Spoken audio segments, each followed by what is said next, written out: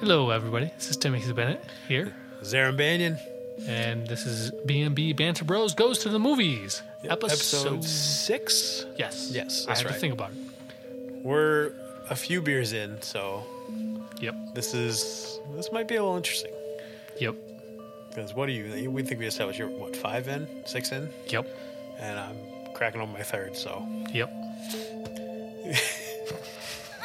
All right. So this episode we are going to be talking about John Carpenter. Yep. Tim's feeling especially talkative right now. I did a lot of talking in the past, 45 minutes. Yeah, we had a nice long conversation before we started this episode, which we won't get into, but... No. Anyway, so we're going to talk about John Carpenter. He is an American director, famous for quite a few movies, actually. Yes. He's done quite the prolific. So there's a couple things about John Carpenter. Catalog. One is, he's got quite the filmography. Yeah. Two, he's quite the iconic filmography. And then third, he has quite the fan base. For sure. And he's had major classics, he's had major successes and cult classics. yes, he is. Actually, I can't even say briefly summarize it because this is exactly what he's considered. He is one of the founding fathers of horror. Mm-hmm. So he is considered one of the 4 founding fathers of what's considered modern horror. And that would be John Carpenter, Wes Craven, Clive Barker, and God, I know there's somebody else, but I cannot think of. Yeah, right. I can't think of it as of right now. That's gonna fucking fester. But his most iconic film of all time that everybody knows him from would be Halloween, the movie Halloween, the 1978. I think we said that. Halloween with Michael Myers. I would think that's film. probably his most commercially successful. But it was technically independent. Really? Okay. Yeah, it was an independent film that made commercial success. I guess I look at it that way, the fact that commercially it's probably the most well known of his films. But it didn't right away either. Yeah, really? Okay. No. It was it didn't do. That's what makes it so iconic. Interesting. Okay. Yep. It's weird learning about these kind of directors and their films, or even actors and actresses about these films, and realizing that what we consider to be very commercialized. Yeah. Knowing when they were created that they weren't commercialized or they weren't studio friendly or whatever. It's really weird. Just think about where they've come from and the amount of time. It's easy to think that they're commercially successful because, Halloween has so many sequels. Yeah, and then you go into the remake. There's five actual Halloweens, sequels. And there's H2O, which had. Well, Jamie Lee Curtis came back for that one. Yep, she came back, and then Busta Rhymes was in that one too. Oh God, that's right. There's that one. I think there's another Halloween movie in between Resurrection? that. Yes. Yeah, Halloween Resurrection. Yep. That came out not that long ago though. Or was H2O? H2O, I feel was in the 90s or early 2000s, late 90s, early 2000s. Because I remember him the trailer had him coming down, he was one-handed, and he was coming down from the ceiling. He was literally holding himself up. Literally And just lowering himself down. I'm like, that man can do a 1-arm push-up like no other. Just pull-up champion of the world. Yeah, it was so subtle and quiet, and then Jamie Lee Curtis between was that and the remakes that. But then Resurrection came out a couple years ago. Yeah, because I think that's the one where Jamie Lee Curtis still is in it. Yeah, she came back. And she's she's a grandmother probably. Something like that, and she's got guns everywhere. I didn't watch it. All I know, she wasn't talking about yogurt.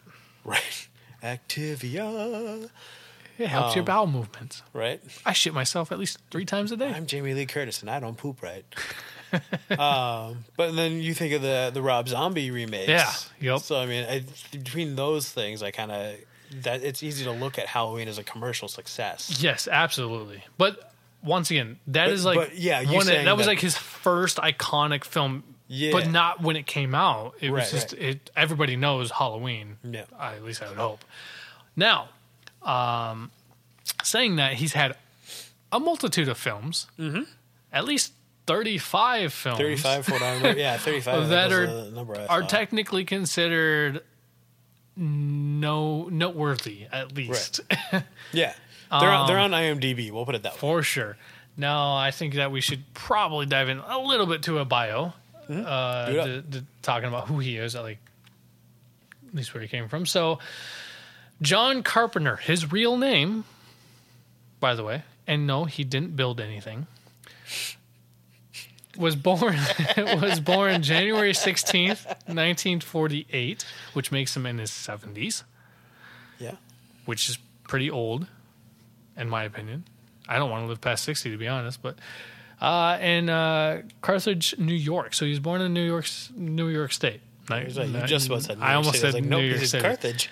Yep, I almost did. But he also moved to Kentucky. So he grew up in Kentucky. Green Barrel, Kentucky, I think, or something like that. Might as well just say Podunk, Kentucky. Either way, it was during Jim Crow, and it was during a time that he was unfamiliar with, because coming from the cities, you had a little bit less racism. Or I don't say cities. At least New York, outright. But Jim Crow down the south in Kentucky, it was very prominent. You had the KKK. They were very prominent in that area. So he grew up in the Jim Crow area, and he, in several interviews and several things that he had admitted, he didn't understand that world. He went into a world. He was an outsider. He went into a world that he was unfamiliar, like going to a different planet and then trying to socialize with this weird culture.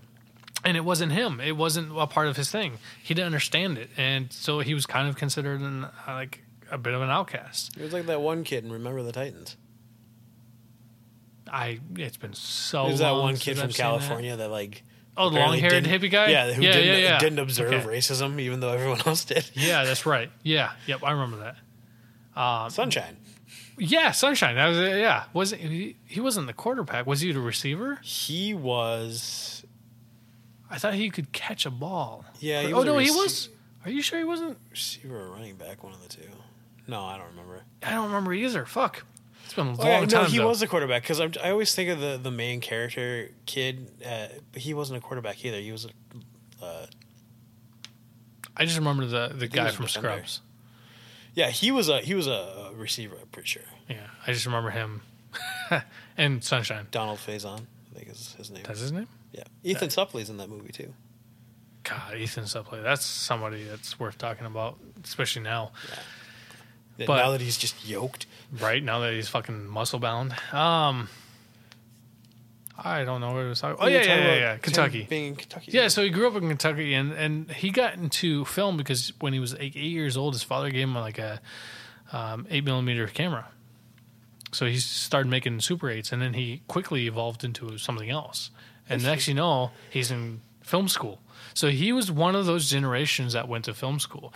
And anybody who knows about film, or anybody who has anything to do with like filmography or films in general, there's this battle like that. I don't want to say it's a battle, but it goes, do you need to go to film school or not?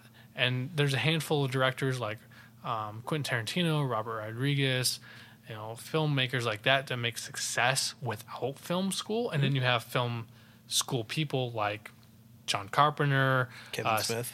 Yep, Kevin Smith, Steven Spielberg, and Lucas. He's the biggest one. Like I think that falls under the same thing with culinary people. Like, do you need to go to school, or do you just get the experience? Oh yeah, absolutely. Actually, I don't know why I never repeat it. I'm a cook myself, so yeah, it's true. Like, I honestly feel like you don't need to go to school, a culinary school, to get into the industry. I feel like culinary school has its purpose for like learning traditional techniques or at least learning traditional. It depends on what you're cooking. Like around here, for the stuff that's done around our town, absolutely you don't need it. It gives you a good jumping off point. Like I tell people that go to the tech college, like it'll give you a good jumping off point, give you a few things ahead of people, but ultimately it's not. But how many people have we worked with side by side, hand on hand, in training, who went to culinary school and don't know shit about the restaurant? Well, right, and that's the other thing. Is certain culinary schools teach you certain techniques and everything, and it's but they don't. That's not applicable to every restaurant you work at. Not at all, and they don't teach you how to use a knife properly either. For the most part, I think that's the biggest thing I've heard complaints about is they don't really teach you how to use a knife or how to use basic things that you really do need to develop to become a cook. I've heard they teach you how to cook things like, traditional French cuisine or things like that and the differences and things like that. But for the most part, I've never heard any culinary student come out of culinary school going, I can use a knife because they taught me. Oh, it's totally different. I mean, I went to culinary school. Yeah? So They taught you how to use a knife properly? I've got, you forget or like you don't necessarily learn things or you kind of change after a time, but because I've got cuts and I've done damage to my hands with knives like to prove it, but they do. Wow. That's one of the first things they teach you is like they sit there and they fucking make you learn how to cut with a knife, how to hold your hands, how to make sure like you're using your knuckles as a guide. Yep. Things like that. Maybe things have changed since you were in school because at least the 5 people I can recall. I can remember a chef I worked for. Sorry, we're getting off topic a little bit. Just a little bit. He was sitting there just dialing away on fucking mushrooms. These button mushrooms. He's just got a pile of them. He's just slicing and just chopping away. And a food rep came in to talk to him, and like literally, he just picked his head up. He didn't stop cutting. Yep. He just picked his head up, and the guy was like, "Well, finish what you're doing." He's like, "I'm fine." He's like, "I had to do this for 6 months before they let me actually cook anything." So, and he was he went to Cordon Bleu. Cool. Okay. So sorry, I blanked on what the name of the school was. So like he went through like a respectable school. Yeah, like a legit culinary program. So like they concentrate pretty hard on like teaching you the proper techniques. This is how you sharpen a knife. This is how you hold the knife. This is how you cut with a knife. Oh my god, the amount of people who don't know how to fucking steal a knife is redonkulous. The fact that they don't understand the difference between a sharpener steel blade, the flat, rougher one, to an actual steeler, and the difference is just, it baffles me. I can't tell you how many times I've said something like, "Oh, I'm just gonna chew the blade," and they look at me like, "What?" Like, okay, well, first of all, we're gonna have to fucking have a discussion about this, but right. There's a couple kitchens. Past couple kitchens I've worked in haven't had steels, haven't had a steeler. Yeah. And I'm like, honestly speaking, working at Perkins, I work in a place where it's literally just. I do a lot of omelets. I make a lot of eggs and pancakes. We don't have anything. We have a couple regular knives, and there's mostly just like serrated bread knives. And I was like, why? And they were like, oh, this way people don't cut themselves as badly. I was like, what are you talking about? Yeah, it's incredible. It's one thing I can say about Chipotle that really helped me a lot. Yeah. Was it's probably the closest thing I will ever come to a culinary sense of teaching is Chipotle. Yeah. And you worked at Chipotle. You understand. So yeah, I know what you talk about. They're ones that give a shit about what their employees are doing and knowing. But it's because they had to, because they gave a shit about their cut sizes. Mm-hmm. They dialed brutally anal about cut sizes. That was why I didn't make it. Like that's why I couldn't handle that place. It was like, you have to be able to cut this much lettuce in 15 minutes. It's like, go fuck yourself. I found that as a challenge. I fucking succeeded. Like I said, I could cut over a pound of chicken in 3 minutes flat. A whole piling third pan, which would be over the line, third pan and 3 minutes flat. I don't know anybody who's been able to do that since. I know they've tried and failed. Winner! And my cut sizes, that's what it was. It wasn't just, I cut this. It was the cut sizes were consistent. Yep. But I'm also a guy who really thrives. And that's what I tell people. Like, there's certain people that can thrive in a corporate format because that's me. They thrive on the consistency and the structure. Others like me don't. But I like both the worlds. I fit so naturally in both of them. I love that world of like Chipotle was literally a militarist like stature. There was a hierarchy. There was a way to do things. It was cult-like almost in the way it was. Oh, it was done. Absolutely. But I also love that. I'm also a guy that goes a dash of this, a pinch of that. Yeah. That's why everyone always asks, like, "Oh, do you like baking or like cooking?" I'm like, no, baking's not a thing. Like, baking is a science. Cooking is improv. Yeah, I don't like baking. Yeah. I can do it, but I don't like it. I couldn't do it. I couldn't tell you how many times I would have just given up on a baking project if I had figured out, hey, I don't have this ingredient. versus cooking something. I Yeah. go, okay, well, I can substitute this. I can substitute. Like, Yeah. Like, oh, hey, I'm out of baking soda. Well, I guess this whole recipe's fucked then, didn't it? Right? Yeah. Like, I don't have any chicken broth. Well, I can add a little bit more salt. Or, hey, if I have, chicken base, Exactly, yeah. that'll work too. Exactly. Or something like that. It's basically knowing how to substitute something for something else. So, and I think that's part of why, like, I don't thrive in a corporate format. It's the same reason I don't bake. Yeah. Because you don't leave enough room for improv. Like, I can't fucking work. Yeah. Like, We apologize for ranting about cooking so much. We swear to God, we're comparing to film. right. This whole point We've really comes moved down. off of film, but we're getting back. And we're sorry, but the whole point comes down to whether or not film school versus not film school, and Right. it has the same connection. There's a parallel. Yeah, Like, the same connection, same parallel as culinary school versus non-culinary. I'm not one from culinary school, Yep. and yet I work in the industry, and I'm pretty well knowledged, and I Yeah. succeed. I'm pretty good.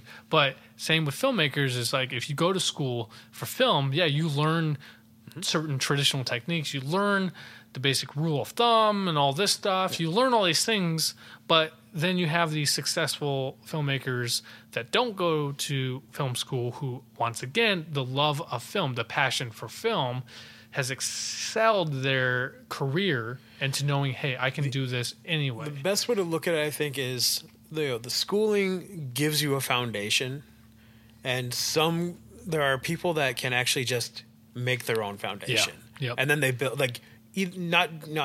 not saying anything about talent or whatever. Once the foundation is there, you build. Yeah. Some people get the foundation put in for them. Some people just build their own foundation out of whatever, and make it work either way. Yeah, so to bring it back to John Carpenter, he said that when he was in film school, his teacher straight out said, like, hey, 99% of you will not succeed, won't go anywhere. And John Carpenter's like, I'm going to go somewhere, and he did. Yeah. Now, why we're talking about John Carpenter, other than he was just a random choice that we chose, that's our very elaborate and thought out, algorithm to who we talk about next. Right. It's We don't just have a dartboard. Practically, we don't throw darts. We have a board. We pointed our finger. Yes, with our eyes closed. That's a challenge. But he, by the way, it was Bowling Green, Kentucky. That's even worse than what I said. Oh, wow. Because what did you say? Green Barrel? Something like that. I was going off of the top of my head. But anyway, John Carpenter, he had a love for film. And one of the first films that he says that he loved was The Thing from Outer Space. That was like one of the first films that he saw back in the 50s probably. That about right. he fell in love with. That he was like, this is what makes me want to become a filmmaker. He also said he grew up in a house that didn't have a TV. So Interesting. it's odd to think that he kind of just was not familiar with the TV generation and just went straight to cinema. Yeah. And that's a whole different entity. It's the same umbrella, same house, just different rooms. And so the fact that he was able to succeed so well in cinema is incredible. And one of his first film debuts was a student project called Dark Star that actually turned into a actual film debut. Interesting. Yep. I remember seeing Dark Star on his list of movies. I didn't know what it was about. Yeah, that was like his first film debut. Like that was the thing that it was started off as a school project and it actually turned into a featured film. And he got credited as a feature film. And then after that, he did Assault on Precinct 13, which was also a remake that recently Yeah, got I remember there done, being not a remake all that long ago. with Lawrence Fishburne. Was that what it was? I thought it was Ethan Hawke? Was it? I thought it was John Travolta, but I have no No, fucking that's idea. The Taking of Pelham 123. Oh, That's another remake. Once That's again- Denzel and John Travolta. once again, I have no idea. I haven't seen it. But he literally had 2 films under his belt. An Assault on Precinct 13 was very controversial. There was a scene where pretty much assassin or a killer, because it was during the Jim Crow era, and so you had to deal with racism. It was really prominent within racism. You had like a black cop in this precinct, then you had practically these white terrorists coming in, and there's these these criminals or these assassins or whatever who killed a little girl with an ice cream cone. It was just this little 13-year-old girl with an ice cream cone, and she gets shot there. I thought you meant they killed her with an ice cream cone. No, I was like, what? No. This thug, this fucking thug creature guy. This thug comes out and he just like shoots her right there in the street, just bam, and that's it, and she dies. Damn. And it was very controversial. And John Carpenter says like it's not something I gambled with at the time. I was young, in my 20s. I was like, I'm gonna do this because I had something to say. I wouldn't do it now. I wouldn't gamble that. I wouldn't do it now. Now being a father, now there's certain rules that you just don't do, kind of thing. But at the time, that was very controversial. They got an X rating. Now this is in the 70s. It was 1976 when this film came out, and that was an X rating. Wow. Which is right there with porn. Well, yeah, X rating is porn. Anything point. as quote unquote offensive. And it was porn. because of that one scene. It was just because of that little girl getting shot. That'd be a pretty hard R at this point, but it would be. It would be like an NC-17. I don't even know if it would hit an NC-17. I feel like NC-17 is beyond rated R. Well, and it is. I don't think it would hit an NC-17. Do you think it was just? I think it'd still be a hard R. Oh yeah, I guess today if it was just actually these days, I think it'd be a a hard with R. it as a 13, PG-13. Depending on how you filmed it. Depending on how you filmed it, yeah. I don't know. I haven't seen it, so I would have to watch it to really be able to go, hey, this would be a PG-13 now. But yeah, you're right. It's probably more of an R because of the violence, for sure. I think NC-17 is really relegated more towards sexual content nowadays. You know what? I agree with you. Like I say, it might have been different back then, but I think nowadays, like a NC-17, it wasn't a thing back then. So true. Yeah. NC-17 had 3 ratings back then. Yeah, NC-17, I think nowadays is really dependent on like sexual content. PG-13, I don't even think it was a thing. It was PG, R-rated, and an X. I think those was basically the 3 that they had. Interesting. Either way, he did that before he did Halloween, which was 1978. So Halloween, we talked about earlier, was his most iconic film, and that was with Michael Myers, about the serial killer going around killing babysitters, basically. Well, his ultimate goal was to kill his sister, but he killed a bunch of people like getting to her. Well, he killed his sister. I thought Jamie Lee Curtis was his sister. No, that was his niece. I believe it was his niece. So he killed his sister when he was a child. In the beginning of the film, that was like the first thing you see is he goes up, he puts a mask on as a child. It's been so long since I've seen that and he goes movie. and he kills his sister. And stupid William Shatner's mask. So the idea, though, behind the Halloween was like Michael Myers was supposed to be pure evil. Mm-hmm. And we do get that feeling and we get the understanding from the remake with Rob Zombie, who did the remake of in 2009. Sounds about right. It was a while ago. Yeah. That he's the entity of pure evil. And John Carpenter still had that within the original. Is he wanted this idea that he was a boy who no longer is human. He was a shape of evil. Yeah.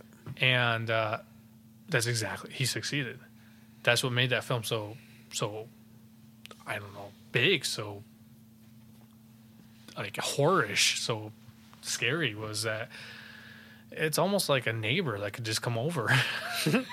Well, that's the thing. Like, I mean, I guess I didn't read that far into it, but I just remember like Michael Myers in the beginning of that movie just being a child, like devoid of emotion. Yeah, yeah, like that's exactly what it was. He was a pure psychopath. Yeah, and he was supposed to be a pure psychopath from birth. He's essentially epitome of evil. He's an entity of evil, pure evil. Yep. Yeah, it's fucking crazy to think about. Like, could that be a real thing? I mean, we have history, like historical documents and archives that say that serial killers are a thing. What's it? 1 in every like 7 people is a serial killer or something like that? Something like that, which means that you have probably sat next to one. Yep. Or if anything... Is it serial killer or sociopath? I don't know. I feel like... Because I feel like you can be a sociopath and not be a serial killer. It's true. To be honest, I've often had that wonder, that I've pondered about this, is if you go into a really public place, how many people have killed somebody? You could be sitting next to somebody who's killed multiple people or never killed anybody. But you don't know. Yeah, that's very true. And it's a very unsettling thing, but it's also very like you kind of fantasize about it more than anything because you don't know. Yeah. You really don't know. But I've often thought about that. Like going to the mall and I sit down on a bench and I'm like, somebody behind me right now could have killed 30 people. What is their justice? Whether it's war or buried in their backyard. Justifications, I think. Yeah, I suppose. You know what I mean? That's kind of shit I think about. So, going back to John Carpenter's filmography. So, me and Aaron, before we did the podcast, were talking about his connection with Kurt Russell, and that they're friends, they're fans. His first film that he did with Kurt Russell was a TV movie called Elvis. Oof. Where it was 1979, and he directed a TV film with Kurt Russell featuring as Elvis. Okay, so that was the fifth film we were trying to figure out. But that was the first film out of the five. We couldn't find the fifth. Yeah, we couldn't think of it. We could figure it out. Yep. And I do recall that Kurt Russell he's a Elvis fanatic, just like Nicolas Cage is an Elvis fanatic. But they also, which is kind of coincidental, Kurt Russell is also in that movie where he plays Elvis too. 2,000 Miles from Wasteland. Thank you, with Kevin Costner. That's it. Yep. And he plays an Elvis impersonator figure. I remember that movie because Kurt Russell has that kid with him, and the kid somehow convinces him to let him smoke one of his cigarettes. And Kurt Russell mocks him after the kid's throwing up because he doesn't smoke because he's like 10. Kind of reminds me of, Flipper with Paul Hogan and Elijah Wood, where he makes him smoke like a cigar. Oh, I don't remember. I never watched it. I didn't like Flipper the show, so I didn't. I didn't care for it, but I like Paul Hogan. I do too, but I think he catches like Elijah Wood trying to be like him smoking a cigar, so he like makes him sit in a boat smoking a cigar, and he's all sick about it. Either way, moving on. Kurt Russell. I just remember Kurt Russell talking shit to that kid, and he's like, "All right, well, Mister, I blow chunks when I smoke." That would be some Kurt Russell saying, "Guys, stop being a pussy." Oh God. That movie. I was 8 years old when I was smoking a pack of cigarettes. That movie was so ridiculous because there was a fight scene where they just like opted in like a computer generated video of like a scorpion fighting another scorpion. Oh God! It was like when the Kurt Russell is trying to fight Kevin Costner because they're both too old to fight. Since you said fight, sidetrack real quick. Did you watch the new Mortal Kombat trailer? Oh my God! I haven't sat and actually watched it. I've been meaning to sit down. I'm gonna do it. I've had a hard on since I've seen it. I watched it 3 times in a row. Yeah, it's probably going to be the best thing ever. Everybody's putting shit up about it. So oh my God, because it's fucking phenomenal. They even have the fatalities. They're bringing in the actual fatalities in the actual fights. I'm so stoked. I can't stop talking about it. Anyway, let's move on. Sure. The other big film that John Carpenter was known for after Halloween was The Fog. Now they did do a remake, I think back in 2006 or 7, called The Fog, which was Tom Welling and Selma Blair. And Tom Welling, he's known for playing Clark Kent and Superman in the Smallville series, which I was a big fan of. And then he went and did this for his first film, other than Cheaper to Buy the Dozen. Did you see that they're doing a new Lois and Clark? I did. For CW? Apparently it's doing okay. It's already aired. The guy that got playing Superman was the guy they had on Supergirl. Yeah, which was rightly so. Yeah. But it's the same universe. I was just like flabbergasted because I watched Lois and Clark when it first aired with Dean Cain and Terry Hatcher. Cain. Yeah. I remember that one. I actually kind of fondly remember that show. I barely remember it a little bit. I enjoyed it. I actually remember when Dean Cain featured in Smallville, and he played Jack the Ripper. Really? He essentially was an immortal who was a doctor who also became Jack the Ripper, and he kidnapped Clark Kent and was going to do. Or no, I think he was either way. He kidnapped somebody who Clark Kent was involved. Yeah, either way. Interesting. Moving on. Yeah. Back to The Fog. The Fog. Yeah. 1980 was basically the second big hit film that he did, but it wasn't really big at the time. But it was also one of the most challenging films that he had to do. Films. Yeah, and he also married the lead actress at that time too. Not the lead actress. that I don't even know who the fucking lead actress would have been. Jamie Lee Curtis or the chick that he married, Adriana. You have a computer in front of you. Well, yeah, but I mean, I have to click and do more clicking and Click, click, click, click, click, click. click, and it's a lot of work. Yeah, Adrian Barbeau. Adriana Barbeau? Barbeau, is that how you say it? Yeah. Barbeau, yeah. Yeah, she was in like I know that name. Escape for New York and The Fog and Fargo or I'm not Fargo, Argo. Back to school. Like Fargo. Sorry, Argo. Either way, they were married. They Interesting. got at the time that movie came out. He had challenges with that one. It was like one of the films that he said that he had to do and he had to put a lot of work into. And he still talks about it today as one of the hardest films that he had to do. I have to admit, I've never watched it, so I don't know the real concept of it. It's not bad. There's actually some things that maybe if you do talk about and we start talking about like horror films and stuff, there are some that would be one of the films that to talk about like horror because I mean, once again, he was considered the founding fathers of horror, modern horror. Yeah. So to me, to be honest, I feel like John Carpenter was the film version of Stephen King. There's a comparison. That seems fair. Like, they have the same kind of idea about things that really freak people out. Sure. Especially for the time that they came out about the same time, too. So, then he did Escape from New York, which also featured Kurt Russell. Him and Kurt Russell are fans. And The Thing, which also featured Kurt Russell, which is fantastic. So The Thing was one of the biggest failures in his career. Cinematic which is bonkers because that movie is so unsettling to me. Oh my god, it's great. But the biggest issue that it had at the time was it had to do with the monster. So you had two people that were working on it, two cinematographers. Oh, okay. And you had one guy that said, "Hey, we should like backlight everything and have the creature like be more in shadows, be more in the darkness, be more mysterious."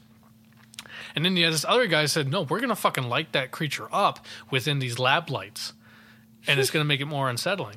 So they did both of that, and it was one of the first films that you saw the creature outright all the way through, and it's extremely fucked up. Like I say, I don't get turned off by movies a lot. The Thing actually unsettles me when I see, which is odd because, like I say, I'm not averse to those things. Yep. But The Thing of all movies like really unsettles me when I see like some of the people like starting to like be part of the monster and like show it. Yeah. Like especially there was the mutation that when you see him just start shaking and then stuff just starts coming out of him and it's like there was one where like I think they cut one guy's head off and then like legs sprouted out of the head and it was walking around and I was just like nope I'm done. Yeah oh my god, it's like a little spider creature on the head. It's literally the head's like upside down. So unsettling. I fucking agree with you, but I watched it, don't get me wrong, I watched the movie, but I was like I don't need this anymore. But The Thing really was one of those films that it was the whole experience about the film was so unsettling. Like you said it best. There's nothing more to say about it other than it was just unsettling. You didn't like watching this film, but you couldn't look away. He built so much tension in between those spots where you saw the monster. Yeah. There was so much tension between the people that you didn't know for sure were dead. Yeah. Like, and then at the end when it's literally just him, like Kurt Russell and the other guy just looking at each other, like waiting to see who goes first or whatever, like was a killer ending. Yeah. To be honest, and they recently, in the past 5 or 6 years, they did not a remake, it was a sequel. Yeah. It was a continuation. No? Was it a continuation? I thought it was like a prequel. No, it was a continuation. Okay. It literally began where the other movie ended with this dog running Oh, in I the forgot snow. about the dog. Yep. So the dog running in the snow, which I believe was the pre-credits or was the beginning of the film, where a helicopter comes and shoots this dog. The reason why it shoots the dog is because that was the thing. Interesting. It was the creature, and they were trying to contain it from leaving the Arctic. And Interesting. the continuation left off right there, and then there was another team that came in. And was like, what happened to all these people? And they did a phenomenal job at picking up where the other film left off. I was super impressed on the details that he they wasn't did. involved in the second one? I don't believe so. Let me look real quick, because like if anything, he may have been like a what do you call it? Somebody who just like kind of gave advice, like a an advisor? consultant, I guess. Consultant advisor, yeah. But no, it doesn't say he was. It doesn't. That's say, interesting, Or that at least they were- director wise, That they were able to do such a good job picking up from where he left off. right? It actually. I mean, the movie is on a basic level, like, is very simple. It was. It didn't But, have I a mean, lot. that's the beauty of it. Like, he didn't use a lot, but he created so much tension. Oh, absolutely. Like that's like what he really achieved with that movie. Yeah, you don't need a lot though when you're dealing with, an alien foreign object in the Earth that's been there for hundreds of thousands of years. You know what's really funny to me, or not funny, I guess, but like what I think amuses is you. that it catches what catches me is that it's not even the alien that's really the scary part. That's unsettling, but the scary part is the unknown. Like what that. No one knows who to trust. It's the Yeah. paranoia that sets Yeah. in. No one knows who to trust. Oh, so absolutely. Everyone's a problem. Right? Because in the film, they were going like, well, it doesn't digest metal. Right. Right? So they're going like, well, who has metal fillings? Who has metal this? Who has Exactly. Metal? That is so true. It's the and paranoia. in the film, in the helicopter, they didn't even know that the fucking guy in the helicopter was one of the creatures. Yeah.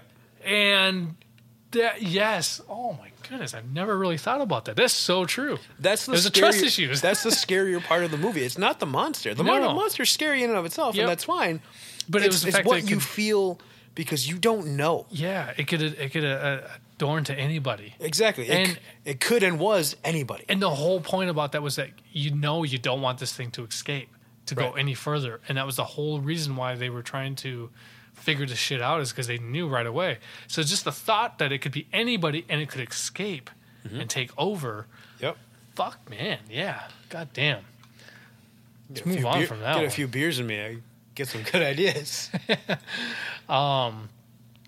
One of the things that John Carpenter also is known for was he is a musician. So his father was... Really? I didn't know that. So his father was a musician. His father was a professor. That's actually the reason why they moved to Kentucky from New York, was that his father got a university job as a teacher for music. Interesting. And so he learned music, and his father apparently taught John Carpenter how to read 5/4 signatures, which is what Halloween was. It was a 5/4 signature Oh, okay. in music. So the thing about John Carpenter and music and film was very similar to John Hughes. There was a connection. Yeah. The only difference was that John Hughes used Outside music. he used music, outsourced music or other people's music Right. to help influence his stuff. In this case, John Carpenter would like film or whatever the film, and then he would apply the music that he felt suited to emphasize the film. He never did the other way around. Right, He right. didn't write the music and then be inspired. It was the film inspired this, and then he would do it himself. It was also a cost thing too. Like he realized, like if he did it himself, he didn't have to pay anybody else to do it. He Yeah. did have some people, obviously. Right. Usually, when the studio came in and stepped in and said, "Hey, it's our money. This is what we want you to do," and then he was like, "All right, fine." Right. But he always had some little help into directing the scoring of the film. But he created the first 3 films he did all of the soundtrack. So that was something I found fascinating. Was that music, and still to this day, as a 70-year-old man, he tours. He's switched careers. Really? He stopped directing, and No now shit. he's touring. He goes around and he does music. Basically, what he does is he plays the theme music that he does in all of his films. Just an hour of him playing the Halloween theme song. Yes, it's exactly what it is. So what he'll do is he'll have his most like popular stuff that he likes, whatever that he did for theme, like the theme music and stuff for Yeah. scoring, and he'll have videos up of that film that he had scored to while he's playing live with other musicians, like really popular musicians. It's fucking crazy. It's That is pretty funny. power That's to him pretty- though. yeah. It's incredible as a 70-year-old man that he's still he just shifts gears. So, I don't remember what was it? The Thing? Is that what we talked We about? were just talking about the thing. All right. So I had just mentioned how I feel like Stephen King and John Carpenter's the film version of Stephen King. Yep. Well, he did direct Stephen King's film adaptation of Christine. Yep. And to be honest, it wasn't that great. It was not a film I really watched Nope. much of. Like, I think I saw some of it. But I didn't It really wasn't watch that a lot of great, to be honest. And I'm a huge fan of the book. it. Yeah. I love the book. That's still, for whatever reason, I've got to read one of more my- Stephen King. I haven't read enough of his stuff. I've read a few of his books, but not enough to make it worth my while. well, just ask me which ones to read first. I started reading it, and I Ooh, just that's a challenge. That's a I challenge. got to when the losers start to like get the call to like come back. Oh, okay. So I got into about there. So I probably got what, like 50 pages in. Oh And God, I don't know. And I kind of gave up. So the problem I had with the book was Dense. oh, it's thick. I got to chapter 4 before Yeah. I realized chapter 4 wasn't ending after like 10, 20 pages. Chapter 4 is like a whole fucking novel Yeah, on its I own. believe it. And they also go like in the book. At that point, I read up to chapter 4, and I read like halfway through chapter 4 before I'm like, is this never gonna end? And that is about the time to get 3 generations end. So that's the cool thing about Stephen King's story Yeah. is they get 3 generations in to the world. It's, unlike the films, you basically just get 2 generations. You get the child version and the adult version. But in the book, you get their parents' versions, especially the bully. The I can't remember his Henry name. Bowers. Yeah, you get into his father's generation. Interesting. Okay. So it is quite in depth, but I felt I had that- to listen to the audiobook because eventually I'm like, I can't fucking trudge through this thing. I had as much trouble reading that book as I did when I tried to read Don Quixote. Oh God, and that's one of your favorite books too. I still haven't fucking read it. I love the story in and of it and the concept of Don Quixote.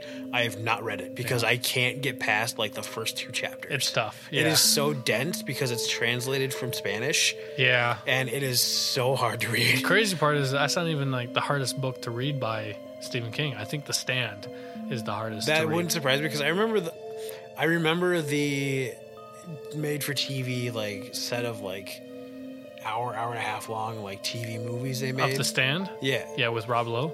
yeah, Rob Lowe Yeah. and a bunch of other people, Gary Sinise Yeah. and a bunch And of Rob other guys. Lowe's the only one I can remember because he doesn't say a fucking thing through the entire Well, thing. he's a mute. He's mute. Until the end when he's dead and he comes back in somebody's dream, and then he says like 2 lines.